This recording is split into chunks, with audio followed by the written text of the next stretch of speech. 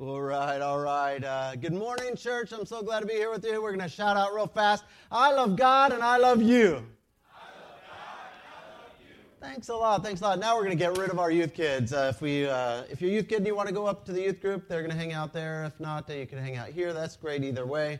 A little bit of church detail real fast.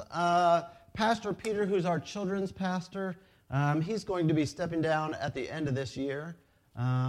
Now, Pastor Peter, he came here not sure if he wanted to be a pastor, actually. He was a senior and just finishing up college.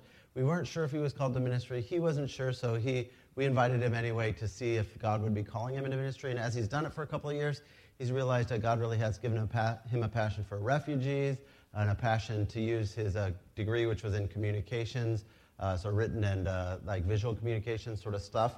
And so he's still going to remain as part of the church. He's going to be with us every week then here downstairs. So he loves Jericho Road. It's not that he doesn't. It's just that he doesn't feel called to be a pastor. And so good to know. So we're really excited about that. So in a couple of weeks, we're going to have a sort of begin the public looking for a children's pastor. But I wanted to present it to you guys ahead of time to see if you have someone in mind or someone in your heart that you know that would care for our kids really well. I'd love to hear that before we make it public and open. I'd much rather have someone that we're comfortable with and that we know and something like that. So let me know if you have any amazing people in mind for our children's ministry. So that's pretty exciting. I'm glad that Peter's going to be here. He's so amazing to be around, and you guys are going to get to spend even more time with him. And so just a genuinely amazing young man. So a blessing both ways. Today, we're going to continue in our series, Going Fishing, and we're going to look at a parable that Jesus shared about, you guessed it, about fish. So we're going to look at a parable Jesus shared about fish. Now, whenever we look at a parable, you have to keep one thing in mind. And so this is just a general teaching, an understanding of how different types of literature works, especially in the Bible. When you look at a parable, the one thing we're looking for in the parable is the main point. Sometimes we could get sidetracked by the details of the sub-details of the parts of the parable, but don't allow yourself to do so. When reading parable, look for the main point. Once you have the main point, then the other ideas fall in place. And so we're always looking for that. The nice part about the parable that we're going to read today is that Jesus gives a parable and he says, oh, here's what it means. So then he interprets it for us so there's not any ambiguity. And so this parable, Jesus was giving a whole bunch of parables, talking about, they're sort of like parables, and they're sort of like, he's talking about the kingdom of God. What's the kingdom of God like? And this is one of them. And here's what Jesus says. It's recorded by one of the guys who was listening to him, a guy named Matthew. Matthew is a former tax collector. He's sometimes known as Levi, and he writes it in a book that's titled by his name, a book called Matthew. And so this is found in his 13th chapter of that book, written by the eyewitness Matthew. So in Matthew chapter 13, here's what Matthew records Jesus saying.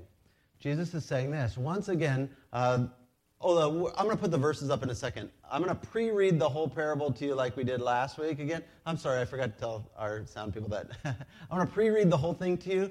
Remember, I don't want you to feel like this is reading the Bible so then the pastor can talk. The Bible's the more important part, so dial in on what Jesus is saying. Once again, the kingdom of heaven is like a net that's let down into the lake, and it caught all kinds of fish.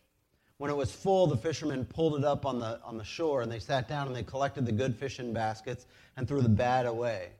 This is how it'll be at the end of the age. The angels will come and separate the wicked from the righteous and throw them into a blazing furnace, where they'll be weeping and gnashing of teeth.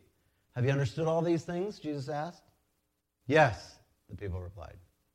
And so here we go. So that's the parable we're talking about. Now we're going to break it down into parts again today, and then we're going to have a little bit of application right at the end. So here's that first verse. He says, once again, the kingdom of heaven is like.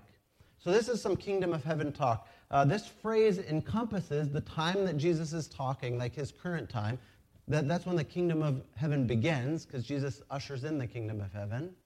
But it lasts all the way through the generations up until our current time, up until the time of Jesus' return, his second coming. And the kingdom of heaven even expands into eternity. So this kingdom of heaven idea is this sort of a long kingdom. It's not just for a minute. And it's instituted originally by Jesus coming the first time. And what's this kingdom like? Jesus had just been giving a whole bunch of ideas. What is this kingdom like? I mean, he was giving them in parables. He said, you probably heard this one, the kingdom of God is like that mustard seed that starts small and grows big. The kingdom of God is like a great pearl of great value, worth everything. And so he had been giving these parables, and then he said, the kingdom of God here, it's a place where justice comes about, and the right will find their place with God. And judgments are made for everyone, and we see that in the parable that we're talking about today. Now, this would be on the mind of the people. Anytime a prophet comes to the nation of Israel, that's who Jesus was talking to. Anytime a prophet comes and they start talking kingdom of God language, the Israelites always think and assume and wonder, like, does that mean me? Does that mean right now? So what will God's kingdom be like? Is it nation-based? Will Israel rule alongside of God? What will happen? What will it look like? And so this would have been the questions that were on the minds of the listeners of Jesus. And so he's almost reinterpreting, as you go through all the statements of the kingdom of God is like, it sort of blows away all these notions that the Israelites had. The Israelites thought that it would be a political kingdom where Israel would get to rule the world.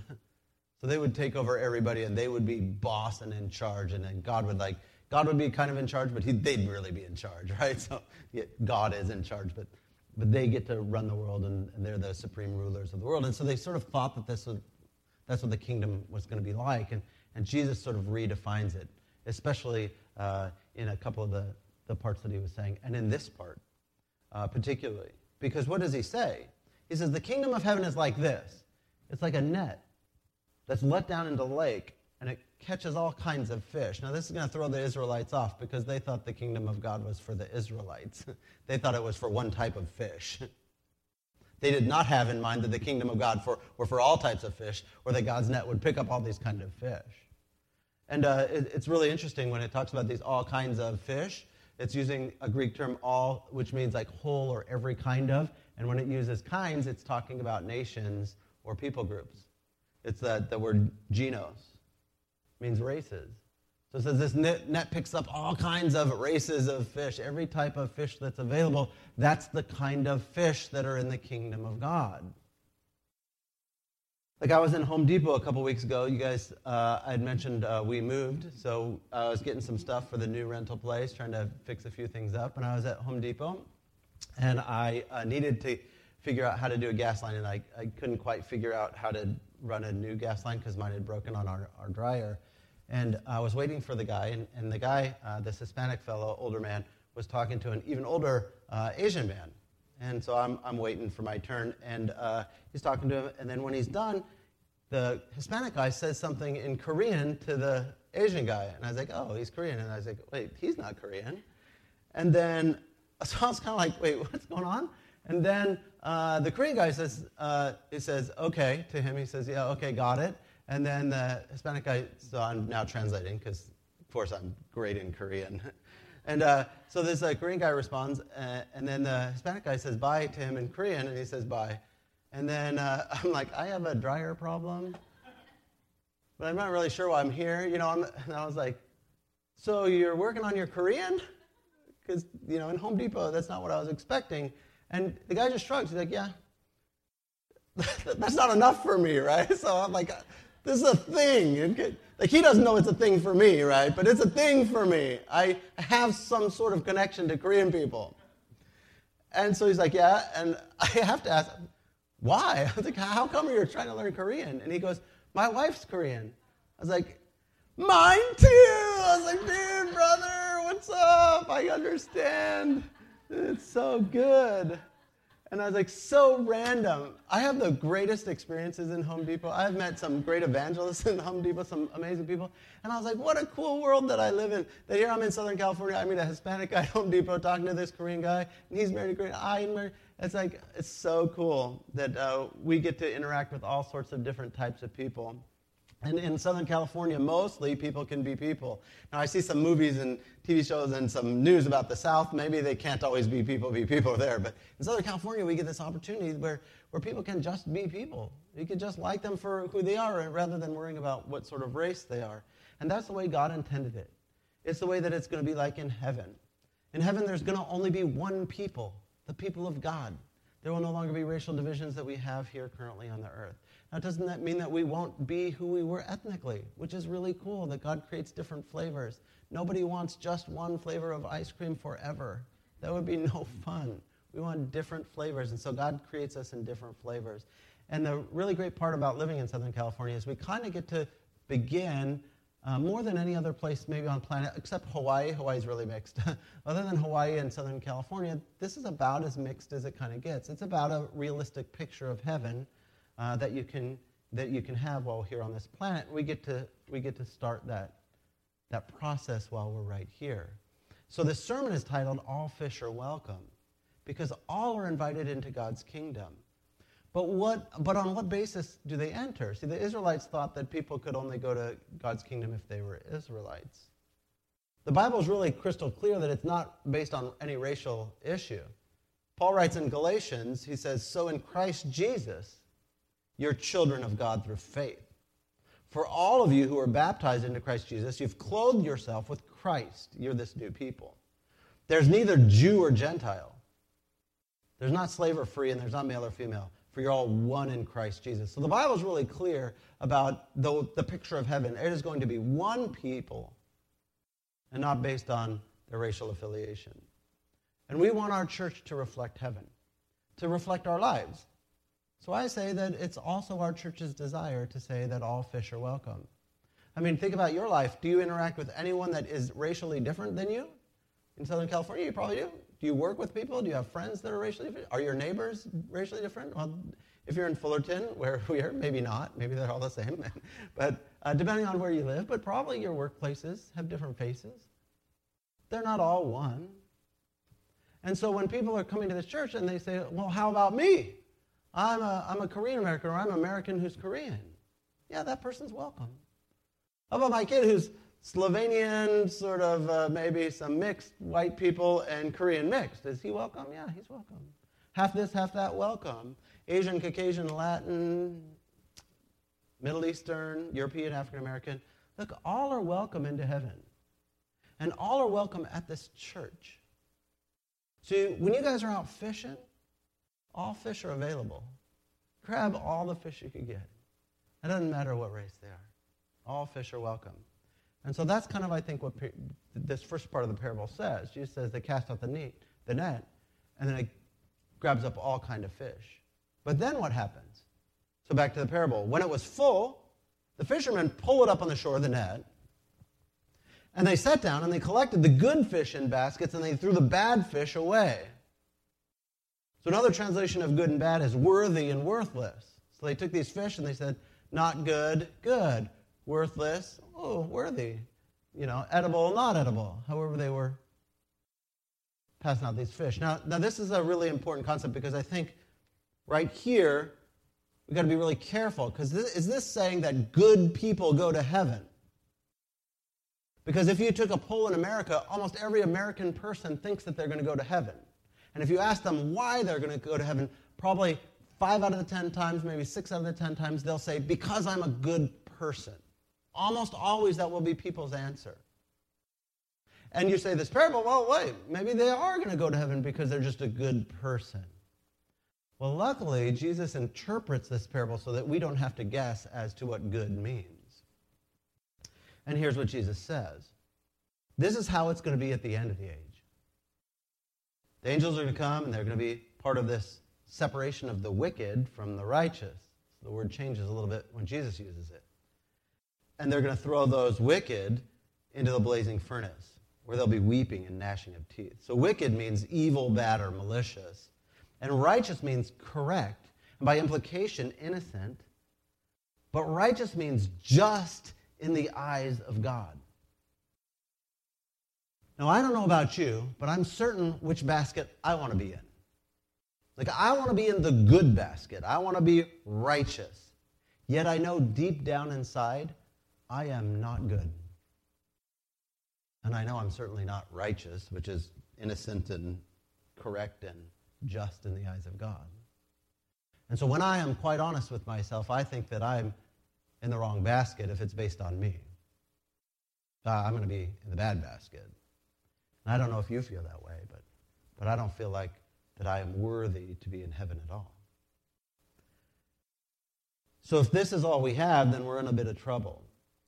But luckily, Paul uses the same kind of language when he's writing to the Romans, and he clarifies how it is one becomes righteous, how it is that I get into the good basket, how do I become right, how do I How could I be just in the eyes of a perfect God? And so he explores this idea in Romans. And it's quite lengthy, so I'm going to read a couple of bits here for you. Paul says, here's how it's written. There's no one that's righteous. There's not one person. There's no one who understands, and there's no one who seeks after God. Every single person has turned away. They have together become worthless. There was no one who does good, not one. I probably think so. Now we know that whatever the law says, it says to those who are under the law, so that every mouth will be silenced and the whole world will be held accountable to God. Therefore, no one will be declared righteous, same language, in God's sight by the works of the law or by doing good things themselves. Rather, through the law, we become conscious of our sin. We realize that we're actually supposed to be in the bad basket because of the law. But now, apart from the law of righteousness of God has been made known, to which the law of the prophets testify. And here's the key. The righteousness is given through faith in Jesus Christ to all who believe. There is no difference between Jew and Gentile, for all have sinned and fall short of the glory of God. And all are justified freely by his grace through the redemption that came through Jesus Christ. And God presented Christ as a sacrifice of atonement through the shedding of his blood that we have to receive by faith. And so Paul says, look, you need to get in the righteous basket. You need to be in the good basket, but you don't get in the good basket by being good by yourself, which is really weird. And I think to get in the good basket, I got to be good, right? And he says, no, that's not how you get into the good basket, because you can never get good enough to be in the good basket. You will always be a deformed, messed up, ugly fish. To get in the good basket, you need someone to help you become good or righteous. And so this is what it says. This righteousness is given through faith in Jesus Christ to all who believe. See, I get in the good basket not because I'm good, but because the one that I follow is good. I get in the righteous basket because Jesus makes me righteous. That's the only way that I escape it. And we've got to be careful not to fall into the trap of thinking that we get to earn our way into heaven by being good. Even though the parable mentions good and bad, those correlate to righteousness and wickedness. The wickedness, I got covered. The righteousness, I can't cover myself. And so I need Jesus to come be my righteousness for me. And I declare to him that I have faith in him. And by that, then I'm made righteous. It's not even anything I do except my confession. And I can only find myself on the righteous side with God because of Jesus Christ. Now, the parable sort of indicates that the world all the way to the end is going to be divided. The church isn't going to fully win. Not everyone on this planet is going to become righteous. There's going to be people who believe and people who don't believe. The earth houses both the wicked and the righteous all the way to the end. And then at that time, God allows the angels to help sort things out. God begins his work of judgment, sending some into this blazing furnace. A blazing furnace is an expression which points to the tragic reality of being separated from Christ eternally. It's not like literally a furnace where people go in, but it's this language that God uses to say there will be a place, if you don't want any part of God, that you will be unable to experience the goodness of God by your choice. And so there's a consequence for any who find themselves rejecting Jesus, because righteousness is not available except through Jesus. And without righteousness, we don't get into heaven. And without righteousness, our fate is sealed. Bad basket for those that don't have righteousness. But righteousness only comes through Jesus Christ. Then Jesus says to his disciples, have you understood all this? And they're like, yep. And I doubt it, right? So we look at how the disciples function after this. I'm not really sure that's true. They're just like, whenever the teacher tells you, you got it, right? You're like, mm-hmm. You have no idea what they're talking about, right? That was some geometry you're working on or some calculus. You got that? No clue what they're saying right now. And so I think that was his steps. Now, Jesus doesn't call them out, so maybe they did understand.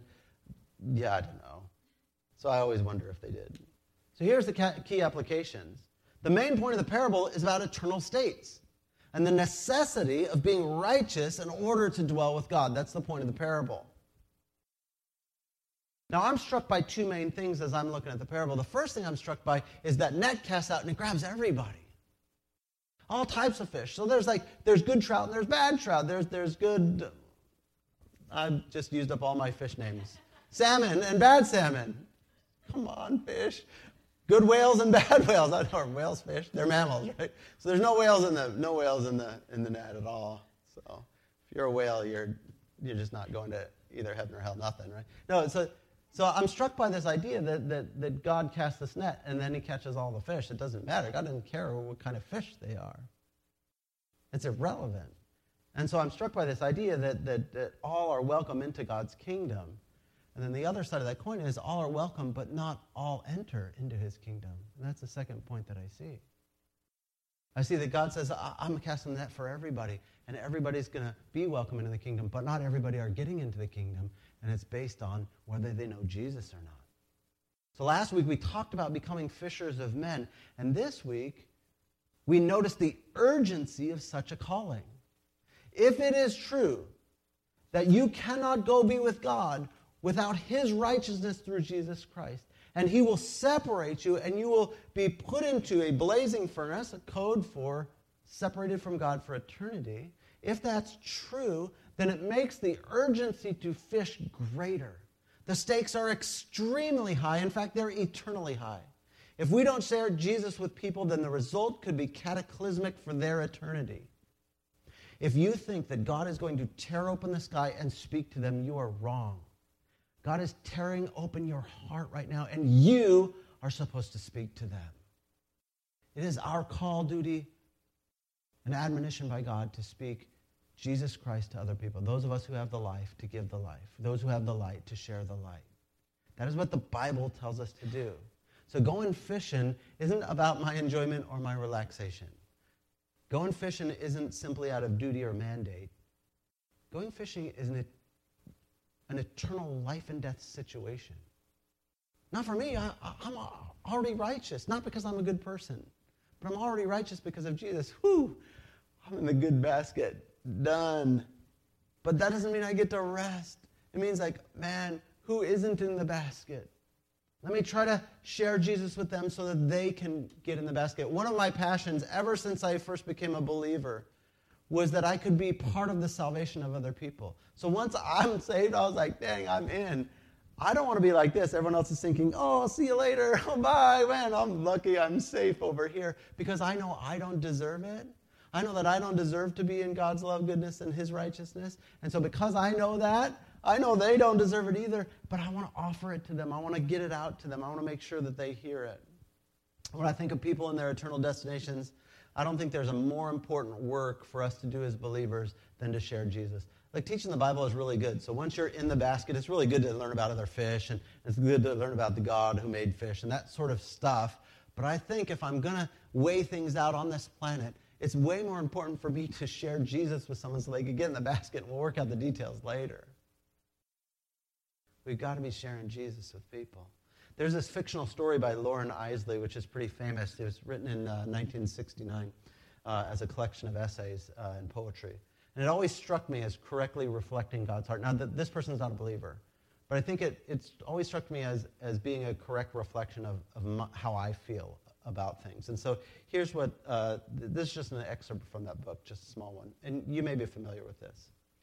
There was once a boy walking along a beach. There had just been a storm, and starfish had been scattered along the sands. The boy knew the fish would die, so he began to fling the fish into the sea. But every time he threw a starfish, another would wash ashore. An old man happened along, and he saw what the child was doing, and he called out, "Boy, what are you doing?" "Saving the starfish," replied the boy. "But your attempts are useless, child, and every time you save one, another one returns, sometimes the same one. You can't save them all, so why do you bother trying?" "Why does it matter anyway?" called the old man. The boy thought about it for a little while, a starfish in his hand, and he answered, "Well, it matters to this one." And he flung the starfish into the welcoming sea. See, friends, the stakes are high. Fishing for people is critically important because God welcomes all people, yet not all people receive him. Let's be part of helping as many as possible. Look, I can't reach the whole world. No chance. But I can reach one. I can't share Jesus with people in countries I'll never visit and I don't know the language. But I could share Jesus with one person. I can text the guy that I met in Thailand a couple of times. I can share Jesus with my coworker that I see 3-4 times a day. Yeah, I can't save everyone. But God doesn't ask me to. He asked me just to be part of fishing right where I'm at.